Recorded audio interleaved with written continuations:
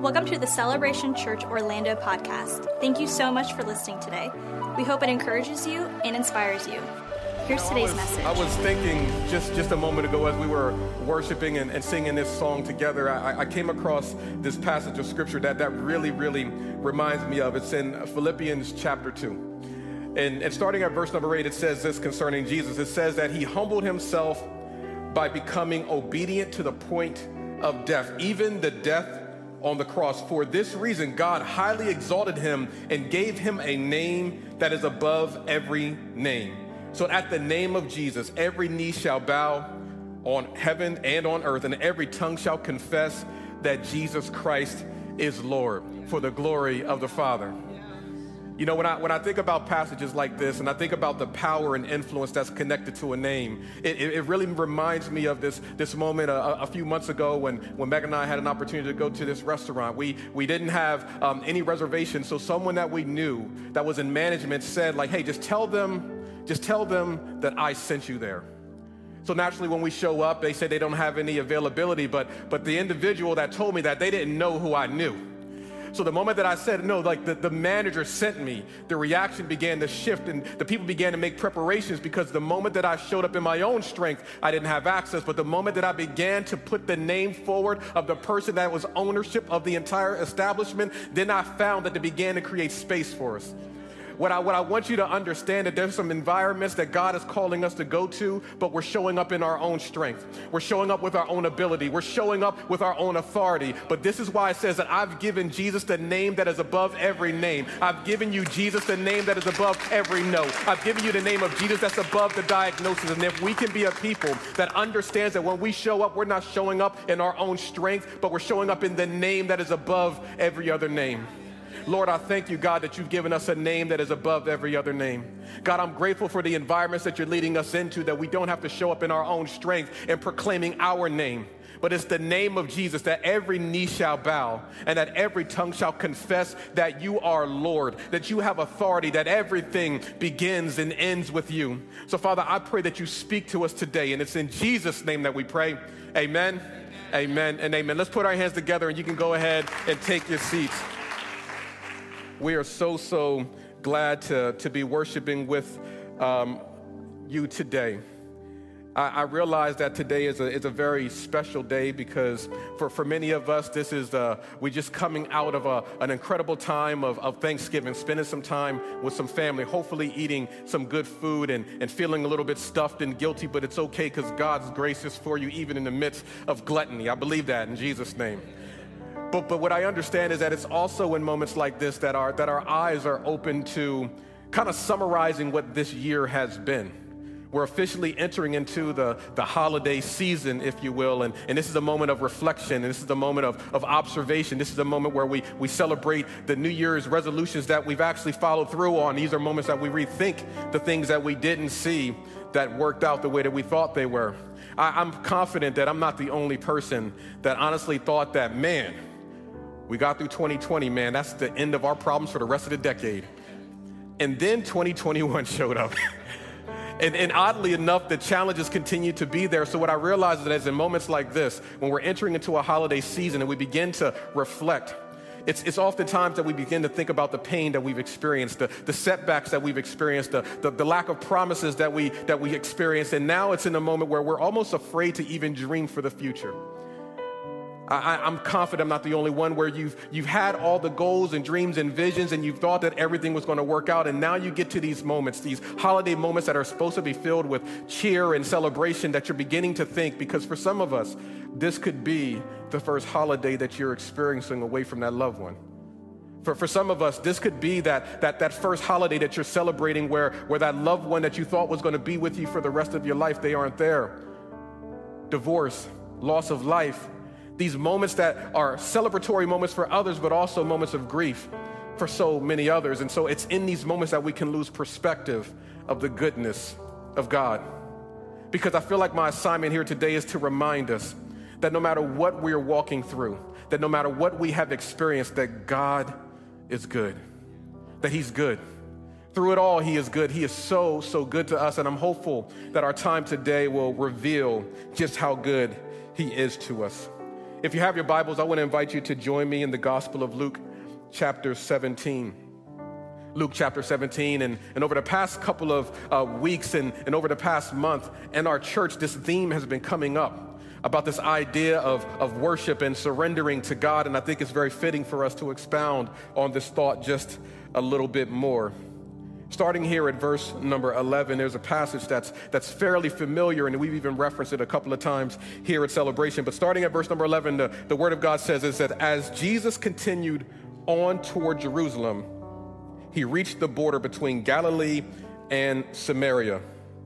As he entered the village there, 10 men with leprosy stood at a distance, crying out, "Jesus, Master, have mercy on us." He looked at them and said, "Go show yourselves to the priests." And as they went, they were cleansed of their leprosy. One of them, when he saw that he was healed, came back to Jesus shouting, "Praise God." He fell to the ground at Jesus' feet, thanking him for what he had done.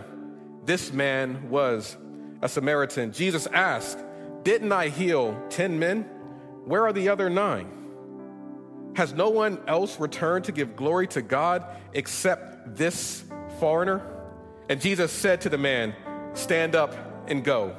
Your faith has healed you." Stand up and go. Your faith has healed you. There were so many things that I want to share with you in this passage that I think can give us some perspective and also unlock some things in our lives that I believe will bring us to a place of ultimate freedom. If you're taking notes, I want you to write this message title down because I think it's something that you can come back to later, and I simply don't want you to write it. Thank you. The power of just saying thank you. Let's pray and see what it is the Holy Spirit wants to speak to us today. God, we're so thankful. We're thankful for an opportunity to be in your presence because your word declares that where 2 or 3 are gathered in your name, that you're in the midst of us. So even if we're sitting at home with our family members, whether we're listening to the podcast in our car, wherever we may find ourselves engaging your word, God, we know that you're with us. So we know that when you're there, God, that you don't waste your presence, that you're going to speak. So Father, I ask that you speak to us. Holy Spirit, I pray that you encourage us, challenge us, confront us, lead us into an environment that's going to compel us to be conformed into the image of the Son. So Father, I pray for open eyes that we can see you. I pray for open ears that we can hear you, and I pray for open hearts that we can receive everything that you have for us. It's in Jesus' name that we pray. Amen and amen.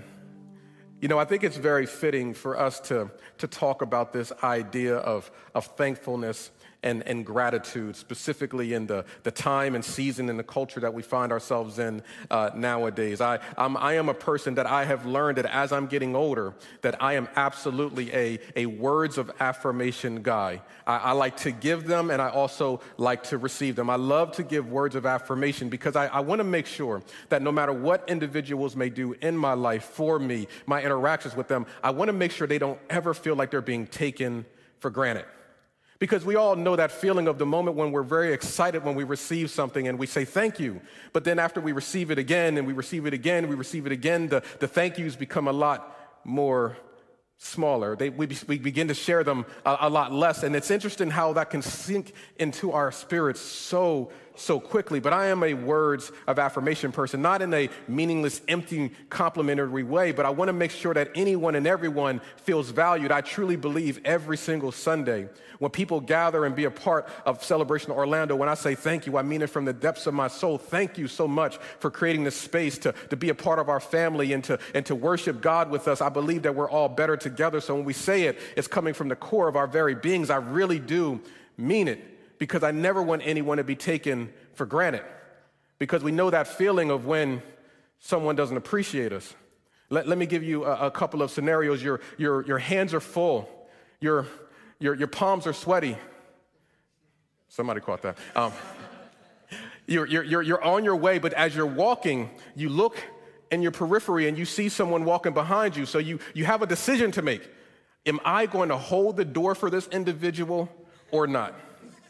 Because I don't know what the appropriate distance is when you say, hey, you're far enough away that you're on your own versus I'm going to just go ahead and hold the door open for you, because if it shuts in their face, then I probably should have held it open. So I'm always a guy that leans on the side. I'm just going to hold it open. I'm just going to be that guy that's going to hold it open. And so we all know that feeling of when you stand there and you hold the door open with your chest out, smiling as everybody keeps walking out and everybody keeps walking out. And then you're waiting for the last person in the group. Occasionally you'll get a couple of folks that are in the group, hey, thank you, thank you, thank you. But you're waiting for that last person, and their thank you is supposed to represent the whole. So when I'm waiting for an entire family, an entire people group to go by, you may get the smile, you may get the nod, but by the time I get to the last person, they better look me in my eye and say thank you from the depths of their being. And there's nothing worse than when you feel like you've done that good act, you've done that good thing. I'm not doing it for the thank you, but I'm not doing it for the thank you. When I finish with that and I look you in the eye and you don't even acknowledge me standing there and holding the door open. I'm not the only one that wish I could rewind time and shut the door in their face. Maybe it's just me. Y'all pray for your pastor. I know that feeling. I know that feeling of just wanting to make sure that what you've done is not going to be overlooked or taken lightly. Here's one of my other pet peeves. Like if we're on the highway and you need to get over, and I have the ability to make this very uncomfortable for you, I am always a guy that's going to slow back. I would say 80% of the time. Here's my way that I determine what merge rules look like for me. I'm riding, and if I see that the car that is aggressively trying to merge has dents and scratches in it, I'm going to slow back because they got nothing to lose. They got zero to lose. They're just going to do what they want to do anyway. So I've learned that valuable lesson. But for the most part, I'm going to slow back. I'm going to go ahead and let you get in. Yes, you knew that your exit was coming up. Yes, you knew that you were in the wrong lane. Yes, you knew that 8 weeks ago that you shouldn't be in that lane. But you know what? I'm going to always be the person that's going to slow back and give you room to get over. The least you can do. The least you can do. Just give the courtesy wave. Come on, guys. I'm not asking for much. I'm not asking you to buy me lunch. I'm not asking for just a courtesy wave. So when I don't get that, I'm like, man, I feel like running them off the road right now. But I don't want to do that because I got Celebration bumper stickers on and I don't want anybody to think that it's a bad representation. But we know that feeling because all we're feeling is I feel like I'm now being taken for granted, that my kindness is now being misconstrued. It's that moment where I'm doing something out of generosity and I don't feel like it's being appreciated. It's the lack of gratitude. And we know these moments when we express things and we want gratitude, but how often is it when we forget to show consistent gratitude? Let's think about it for a moment. The things that we sometimes pray about, the things that we sometimes labor for, the things that we're inviting God to move in, then becomes the things that we complain about and we stop being thankful. We prayed about God allowing us to get into that home, to get into that neighborhood, allow our kid to get to that school, and now that I'm in that home, I'm complaining about the HOA. Somebody's feeling my pain. It was an answered prayer, but now that thing turned into a nightmare. Dreams turned into nightmares. Shout out to Meek Mill. We understand that moment when you've prayed about something and then it's turned into something else. And now instead of expressing gratitude, we express frustration. We know that feeling like, man, I want to get this car. I analyzed the car. I studied the car. This is the car that I'm going to get. And now that I get the car, my God, the gas prices are so high. And I don't celebrate the car anymore. I'm frustrated with the cost of maintaining the vehicle. These are small things, but those small things begin to add up because what happens when I've been praying about that spouse? I've been praying about that relationship. And now that I have that spouse, now that I have that relationship, let's just say that the manual and what I'm experiencing are a little bit different. Let's just say, let's just say that some things aren't lining up right now.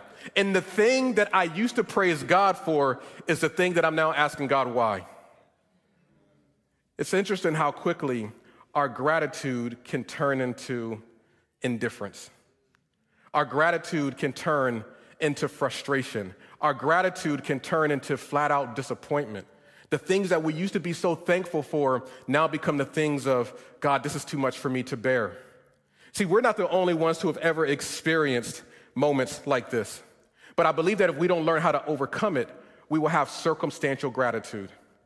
I have gratitude when things are working the way that I want them to work. I have gratitude when things are lined up perfectly like me, but I gotta believe that the God that we serve deserves more gratitude than just how we feel on any given day. Paul tells us this in 1 Thessalonians chapter 5. He's telling the church there, be thankful in all circumstances, for this is God's will for you who belong to Christ Jesus. I read this and I was like, I want to take this out of the Bible. There's certain verses that you see that you're like, I don't feel like this one is applicable. And then we try to get overly intellectual and be like, oh, that's not the cultural context. We want to remove it because it doesn't feel good that when Paul is telling us to be thankful in all circumstances, all means all. And that seems pretty logically impossible when you consider the circumstances that we sometimes find ourselves in. But I want to make a quick distinction before I go any further. He says, be thankful in all circumstances, not for all circumstances. There's a difference between being thankful for what I am in versus being thankful for what I'm dealing with and what it's for. He's saying, be thankful even if you're in the midst of chaos. Let's dig a little bit deeper. That word thankful, it is a powerful word. It ultimately means to express gratitude or appreciation. So Paul is saying express gratitude and appreciation in every situation.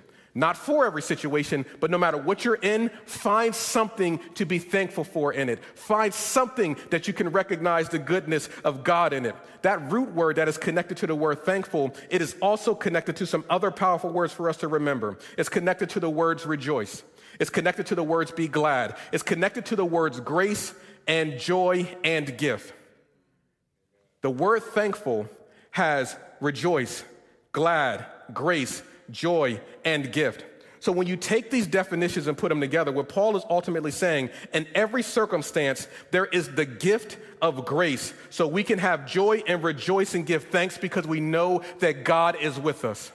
That means that no matter what I am facing, no matter what I am in, I can still be thankful because the gift of grace is with me while I'm in the midst of it. And if I don't know if that's anything worth celebrating, I don't know what else is. Because that means that no matter what I am facing, the presence of God is in it with me.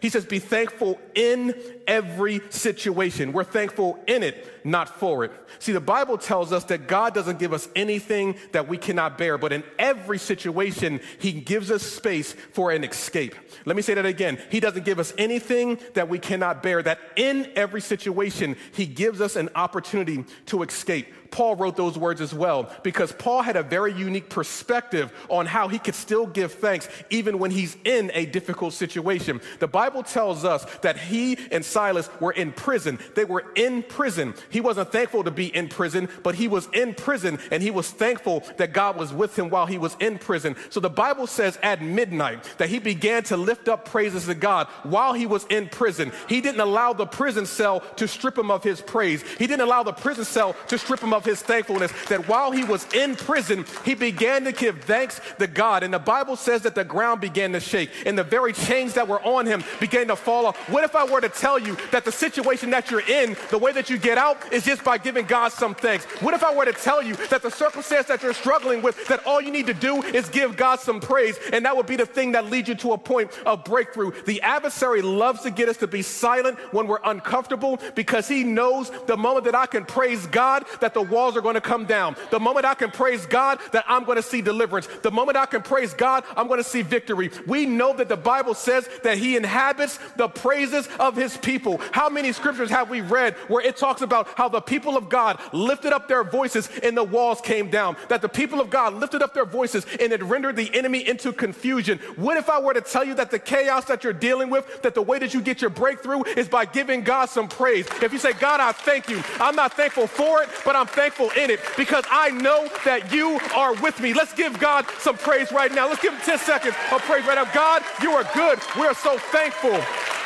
that you have been with us, that you have sustained us. If you've been following us for any period of time, I've shared with you guys that my family and I, we're still recovering and grieving from the loss of a loved one that was completely unexpected, such a young, precious life. I am absolutely not thankful for what happened, but I am thankful that God is still with us. I am thankful that there's more than 10 people that have given their life to Christ through it. I am thankful that God is not done just yet. I am not thankful for what happened, but I'm thankful that God is with us and He is not done. I believe that there's some of us that are grieving right now, and if we can shift our focus to God, I know you're going to use it. God, I know you're going to get glory, and I'm thankful that not only are we going to see you move in it, but I'm going to be a witness to it. We are thankful for what we get a chance to see God do. It's a powerful thing when we are able to recognize the mighty hand of God at work in our lives. I really believe that gratitude is an attitude. It's an attitude. It's not meant to be circumstantial. It's not meant to be determined on what's happening in my life. I'm only grateful when everything is lined up. I believe it has to be an attitude that transcends circumstances. I want you to write this down. Thankfulness flows from what's in your heart, not what's in your hand. It flows from what's in your heart, not what's in your hand, because what's in your hand can come and go. What's in your hand can be here today and gone tomorrow, but when it's in my heart, I can find a way to be thankful no matter what. The Bible encourages us to keep a healthy perspective of the goodness of God no matter what. Philippians 4 says, rejoice in the Lord always. I will say it again, rejoice. Psalms 34:1 says, I will bless the Lord at all times, and His praise shall continually be in my mouth.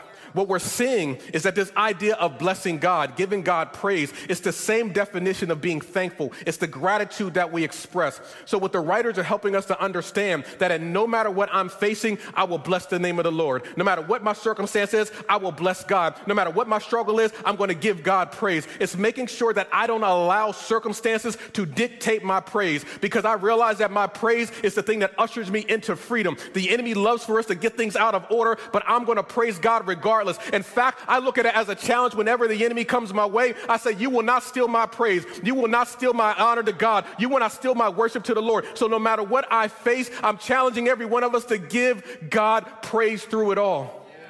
If we could be the people that recognizes that even when circumstances are uncomfortable, to give God praise. I believe this idea fits brilliantly with the text that we're looking at today, because I believe that there's some things that God is showing us in this to make sure that we have the attitude of gratitude as opposed to just being disappointed when things don't work out our way. Let me show you what's happening here. The Bible says that Jesus is on his way to Jerusalem, and he'd be passing through an environment. And it says as he's passing through, he sees these 10 men who all have leprosy, a highly contagious skin disease that required people to live in isolation. They're literally in the middle of nowhere, removed from society, just stuck there, and either to wait for them to either be healed or to deal as pariahs until their life ends. And what the Bible says is that when they see Jesus, they see him from the distance. Let's spend a couple of seconds there. That these men are dealing with brokenness and isolation, and they're standing at a distance from Jesus. Jesus represents hope. Jesus represents peace. Jesus represents salvation. Jesus represents healing. So they're standing from a distance from hope. What do you do when hope is off in the distance? What do you do when peace seems to be so far away? What do you do when joy seems to be so far away? What do you do when freedom seems to be so far away and it's off in the distance? The Bible said that these men saw Jesus, everything that he represents, and he was off in the distance. They were familiar with who Jesus was. At this point, the name of Jesus and the person of Jesus was very popular around town, so they knew that there was this faith healer, that everywhere he went, he brought healing and reconciliation and restoration to people. This is why when they saw him from the distance, instead of them yelling out, unclean, which was what the law says, they said, Lord Jesus, have mercy on us. They knew that he was capable of fixing their situation. So even though they were in a distance, they lifted up their voice to close the gap. Oh, my goodness. I wish somebody was getting a hold of this right now, that even though peace was in the distance, they lifted up their voice to close the gap.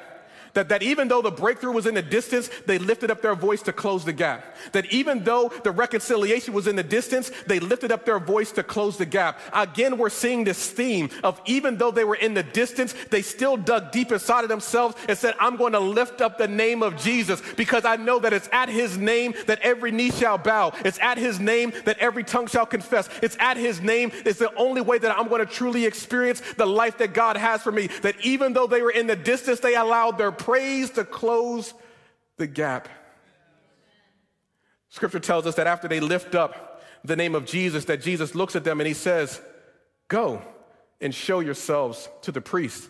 Once again, the cultural context is at that time that when you were considered unclean, that you would have to go to a priest. He would inspect you and then determine if you were fit to rejoin society. As they began to take this journey, Scripture tells us that as they were walking, they were cleansed. Now, this was a bold move for them because they were removed from society.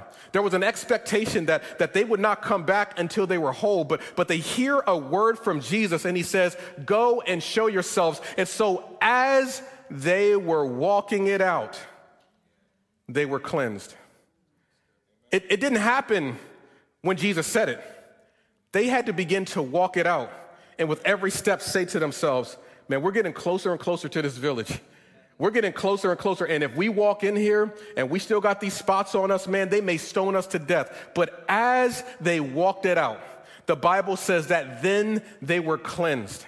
See, the Bible says that faith without works is dead. That there are some things that God will speak to us that we're going to have to walk it out if we want to see it experienced in our lives. It's a matter of understanding that God responds to our emotions. I remember when my daughter was young and I was teaching her about the power of motion sensors. I was telling her about this, and so I remember as she would be fascinated when we would go into the grocery store and how the doors would just open up to her. And then when she would go home and she would be surprised that when she stand in front of the doors didn't open up to her. So I said, hey, look, the reason why these doors are opening is because there's motion sensors. It's detecting your presence. And when you step up, things begin to open up. It makes me think about the power of motion sensors because you know that there's times when you go into some bathrooms that the water is there, but it's not until you put your hand under it, it detects your motion and then the water begins to come down. We even see sometimes when we go into some rooms that are dark, we are looking for the light switch, but the moment that I begin to walk around, it detects my movements and the lights come on. See, I think many of us are standing on the outside waiting for lights to come on. Many of us are standing on the outside and waiting for the cleansing power to take place. But if we only understood that some things God will respond to us putting it into motion. The moment that I put it into motion, then I will see the doors open. When I put it into motion, then I will see the cleansing power of Jesus takes place. That while they were going, the doors began to open. The scripture says that they were cleansed. This is where it gets good because as they receive this healing power, the 9 of them keep moving forward, but there's this one. It says that when he realized that he was cleansed, something compelled him to go back and surrender to Jesus. This brings us to the crux of our entire time today. Because I think a lot of times when we read these passages, we look at the 9 versus the 1. But what I actually believe is that the 9 and 1 are a representation of us. That part of us that wants to go our own way, and then that other side of us that feels compelled to go back to Jesus. Paul tells us in Romans chapter 7 and in Galatians 6 about the dual nature that every single one of us has. The nature of the flesh and the nature of the spirit, and this tug of war that always takes place. It's that thing that Paul talks about, when I want to do good, evil is yet with me. What is wrong with me? That the things that I want to do are the things that I don't do. Paul is not schizophrenic. He's talking about the battle that's taking place with our spirit and our flesh. And I believe that every single one of us has this tension that we have to wrestle with, this tension of being surrendered to God versus resisting his will. And when we look at this particular passage, I believe we see the collision of what happens when one surrenders and the other ones resist. I often find myself wondering, what was it about the 9 that made them say, nah, I'm not going to go back? What was it about the 9 that made them say, nah, I'm good. I think there's a couple of things that are meant to be cautionary tales for every single one of us. Because what the scriptures say is that these men were Jewish. There was one man who was a Samaritan. Let me give us a little bit of background into what that meant. That meant that for the Jewish men, they understood the idea of the Messiah. They understood the concept that when the scriptures say that salvation is of the Jews. In fact, inside of their entire lineage, they had this awareness and understanding that for their people group, no matter what happened, that God fought for them. So I would say for them, they knew the promises of God were for them. They knew that God would fight on their behalf. They knew that things would move and work together for the good. So I would venture to say that for these Jewish men, they felt a little entitled. This is what's supposed to happen for us. Things are going to work out on our behalf. And I think that what can happen with us sometimes, if we really were to analyze it, that the reason why we resist submission sometimes is because we feel like things are working out the way that they're supposed to work out. I'm entitled to this. The promises of God are very clear. They appear to be coming my way, and so it's only right that I'm the recipient of the favor and blessing of God. But on the other side of the coin, we have this other man, that he was an outsider. Jesus defined him as a foreigner. And he didn't have the revelation that things were just going to work out for him. He didn't have the revelation that the Messiah was going to come and set everything straight. He didn't have the revelation that Jesus was God incarnate. He was a Samaritan, a person that was away from the things of God, was considered an outcast. So he didn't yield to entitlement. He yielded to just being expectant. There's a difference between being expectant and being entitled. Being expectant means that I'm in a posture, in a position to receive what God has for me. I'm grateful and I have a part to play in it. Being entitled means I deserve it. Being entitled means that I don't need to show gratitude. Have you ever seen how sometimes in our family groups that there's moments where you're so thankful for things? We deal with this all the time as parents, Megan and I. Those things that you obviously are going to do your best to give to your children, every single thing that you can. But what happens when them being expectant and knowing that mom and dad care for me and they love me versus when they just feel entitled? That lack and absence of gratitude that begins to shape the way that these things move forward. This man came back and he showed surrender. So Jesus looks at him and says, man, like, where's the rest? Didn't I heal 10 of you and only one of you decided to come back? Only one of you decided to show gratitude. That there's something unique about what God is doing in your heart versus these other men. I believe the other thing that we have to be mindful of with not living in a place where we feel entitled and we don't surrender, I think it's also understanding this tension of ensuring that we don't find ourselves at a place where when we're finding ourselves in the presence of God, that when we're submitted to Him, that when we're the recipients of what He's doing in our lives, that we don't put Him on a lower scale of priority. Because here's what we have to understand for these men, the 9. They understood Jewish law. So now that they were going back into community, they were preparing themselves to be back with their families. They were preparing themselves to finally get back to work, which also included being able to go back to the synagogue and go back to the temple. So in their minds, they may have been thinking, I'll give God praise on Saturday. Because now that I'm back in community, I can once again be integrated back with my family. And when we go to temple, when we go to the synagogue, I'm going to give God praise then. They've decided to delay their gratitude. How often do we not prioritize God the way that we should? You see, every time I go on a trip, we have these moments, and I love to take flights early in the morning. I like to get out the way before flights get delayed and mess up your whole plans for the day. So I like to take early flights for the most part. And so here's the thing that I find interesting. When I know that I have a flight early in the morning, when the alarm goes off, I jump up, I get up, I do what I gotta do, and I'm there on time. I get to where I need to be on time. It's crazy to me that I have the ability and the discipline to do that then, but I have my alarm set to go to the gym every single morning, and when that thing goes off, snooze, snooze, snooze, I'll do it tomorrow. It's interesting how you can do it when you quote unquote have to, but when you don't have to, you can just continue to snooze on it. The very thing that's going to make me healthy, the very thing that's going to make me strong, the very thing that's going to give me the results that I want are the things that I hit the snooze button on. And it makes me wonder if there are times that we're hitting the snooze button on God. That the very person that is able to reshape our destiny, the one who is waiting to meet with us, the one who wants us to prioritize him the most, is also the one that we can allow ourselves to get into a place of not prioritizing him. What this other man did is that even though his eyes began to open up, even though he was healed and he can get back to living a full life, there was something inside of him that said, but I'm going to prioritize Jesus right now. I don't want to put it off. I don't want to wait until next week. I don't want to wait until I find myself in a church environment. I am going to return to Jesus and give him praise right now. I believe the tension that many of us has when it comes to making sure that we live lives of gratitude is ensuring that we have to prioritize Jesus above all else. Don't put it off. Don't snooze. Make sure that we prioritize Jesus. And the way that we do that is by creating healthy rhythms of spending time with him no matter what. Spending time in his word, spending time in worship. That means that when we do come into a church environment, that we're so fired up from engaging the presence of God during the course of the week, that revival takes place in the church instead of it being a medical facility where we're just trying to give people hope. No, the people are supposed to come in so fired up that the moment that people walk into this place, that chains are broken. That the moment that people walk into this place, that freedom is experienced. But we got to prioritize Jesus on our own.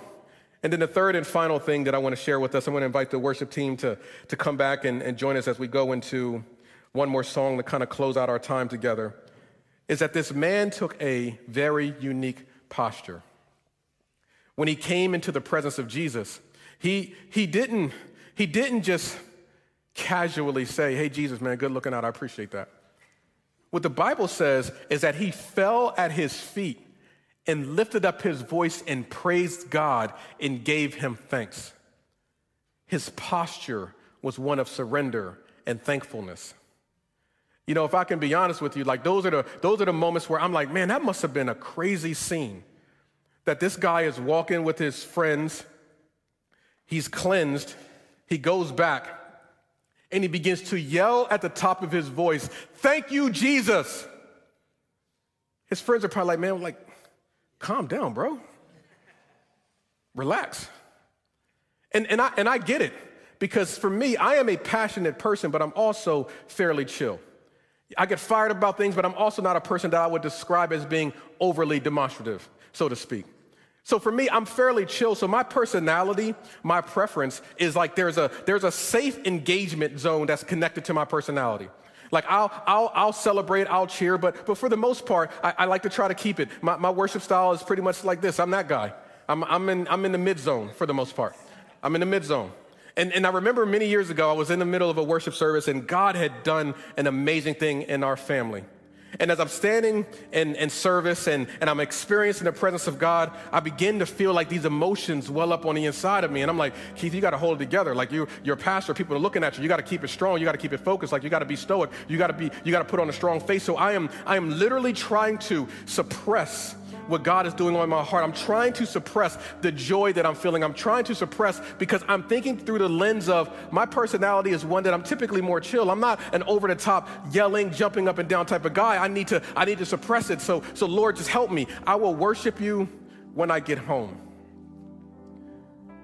And I'll never forget, the Holy Spirit literally collared me up. And he said, Jesus didn't die publicly for you to worship him privately. When he died on the cross, that wasn't a secret. And I believe what has happened in our culture, we've gotten into this place where we think that our relationship with God is a secret. No, your relationship with God is personal, but it's certainly not secret. And what he wants to see from us, from his people, is that we are people that know how to show gratitude in the most over-the-top way possible. From that moment, God began to show me what heaven is going to be like. He began to bring me to passages of scripture where it talks about how there are angels that are literally in the presence of God, and they have never stopped saying, holy, holy, holy is the Lord God Almighty. God is saying, if you can't figure it out here, you're going to be very uncomfortable up there, because when you get into the presence of God, and it's not because they have to, it's because they get to. And we have an opportunity to worship God from the core of our being, not because we have to, but because we get to, because he is good, because he is righteous, because he is holy. The Bible even talks about how David, when he returned the presence of God back into Jerusalem, the Bible said that he began to dance with all of his might, literally until his clothes fell off. David was a king. Some people were looking at him and saying, that is undignified. But he said, I am going to give God praise no matter what anybody else says. I'm going to give God praise no matter what culture tries to dictate. I'm going to give God praise regardless of what other people may think. He says, I am not going to hold back my praise unto God. And I want to tell every single one of you, if your personality puts your lid on expressing the love of God, then you have to yield it and put it at his feet. That the presence of God should never, never have to be lidded off by your preference and your personality. What this man showed us is that he was able to come back to Jesus and literally forego his personality, forego his preferences, and recognize what God had done in his life. I think what gratitude looks like for every single one of us is stripping ourselves of our preference and understanding the importance of our posture, getting to a place where we're fully surrendered to him. Jesus looks at this man and says, get up, go your way. Your faith has healed you. Now, I want to make a quick distinction here, because what he said earlier is, as they were going, they were cleansed. But when he's talking to this man, he said, your faith has healed you, or your faith has made you whole. There's a difference between the two. What cleansed meant is that they now had to go to the priest. They had to be validated by the priest, and then they would have permission to move forward with their lives, and they could become unclean again. Jesus used the word that your faith has saved you, that your faith has restored you, that your faith has covered you. You can go your way. Those men still had to go and show themselves to the priest. This man was able to go his way because he didn't need validation from man anymore, because he heard directly from God. What if our ability to show gratitude actually allows us to come into alignment with God in such a way that we stop looking for validation from people because we're getting everything we need from Jesus? I am a firm believer that we have given far too many people ink pens in our lives, waiting for them to write destiny. No one has that ability except for Jesus. Man can come alongside and be a highlighter, but only Jesus can write it in ink. We look for people that can highlight what God is doing, but I'm not looking for man to write my destiny. And what thankfulness allows us to do is align ourselves in such a way that we can allow what God wants to write on our hearts to be verified in his presence. I believe that when we have an attitude of gratitude that allows us to get freed up from looking for man to validate us. I'm not looking for man to do it anymore. What I want to do is I want to go into a time of worship, a time of reflection and of thankfulness, because again, I know that for some of us, we're reflecting on some of the struggles and some of the disappointments. But I'm a firm believer that thankfulness flows from what's in our heart, not what's in our hand. And that our thankfulness could very well be the thing that shows God that he can trust it by putting it into our hands. Let's stand in your homes. Let's stand all together as a family. And let's go into a time of worship with the perspective is, no matter what I am in, God is good. Thanks again for listening. We hope you enjoyed today's message. We'd love for you to subscribe to our podcast and review and share what you heard today. If you'd like more content like this, or you'd like to connect with us, go to celebrationorl.org. We hope you join us next time.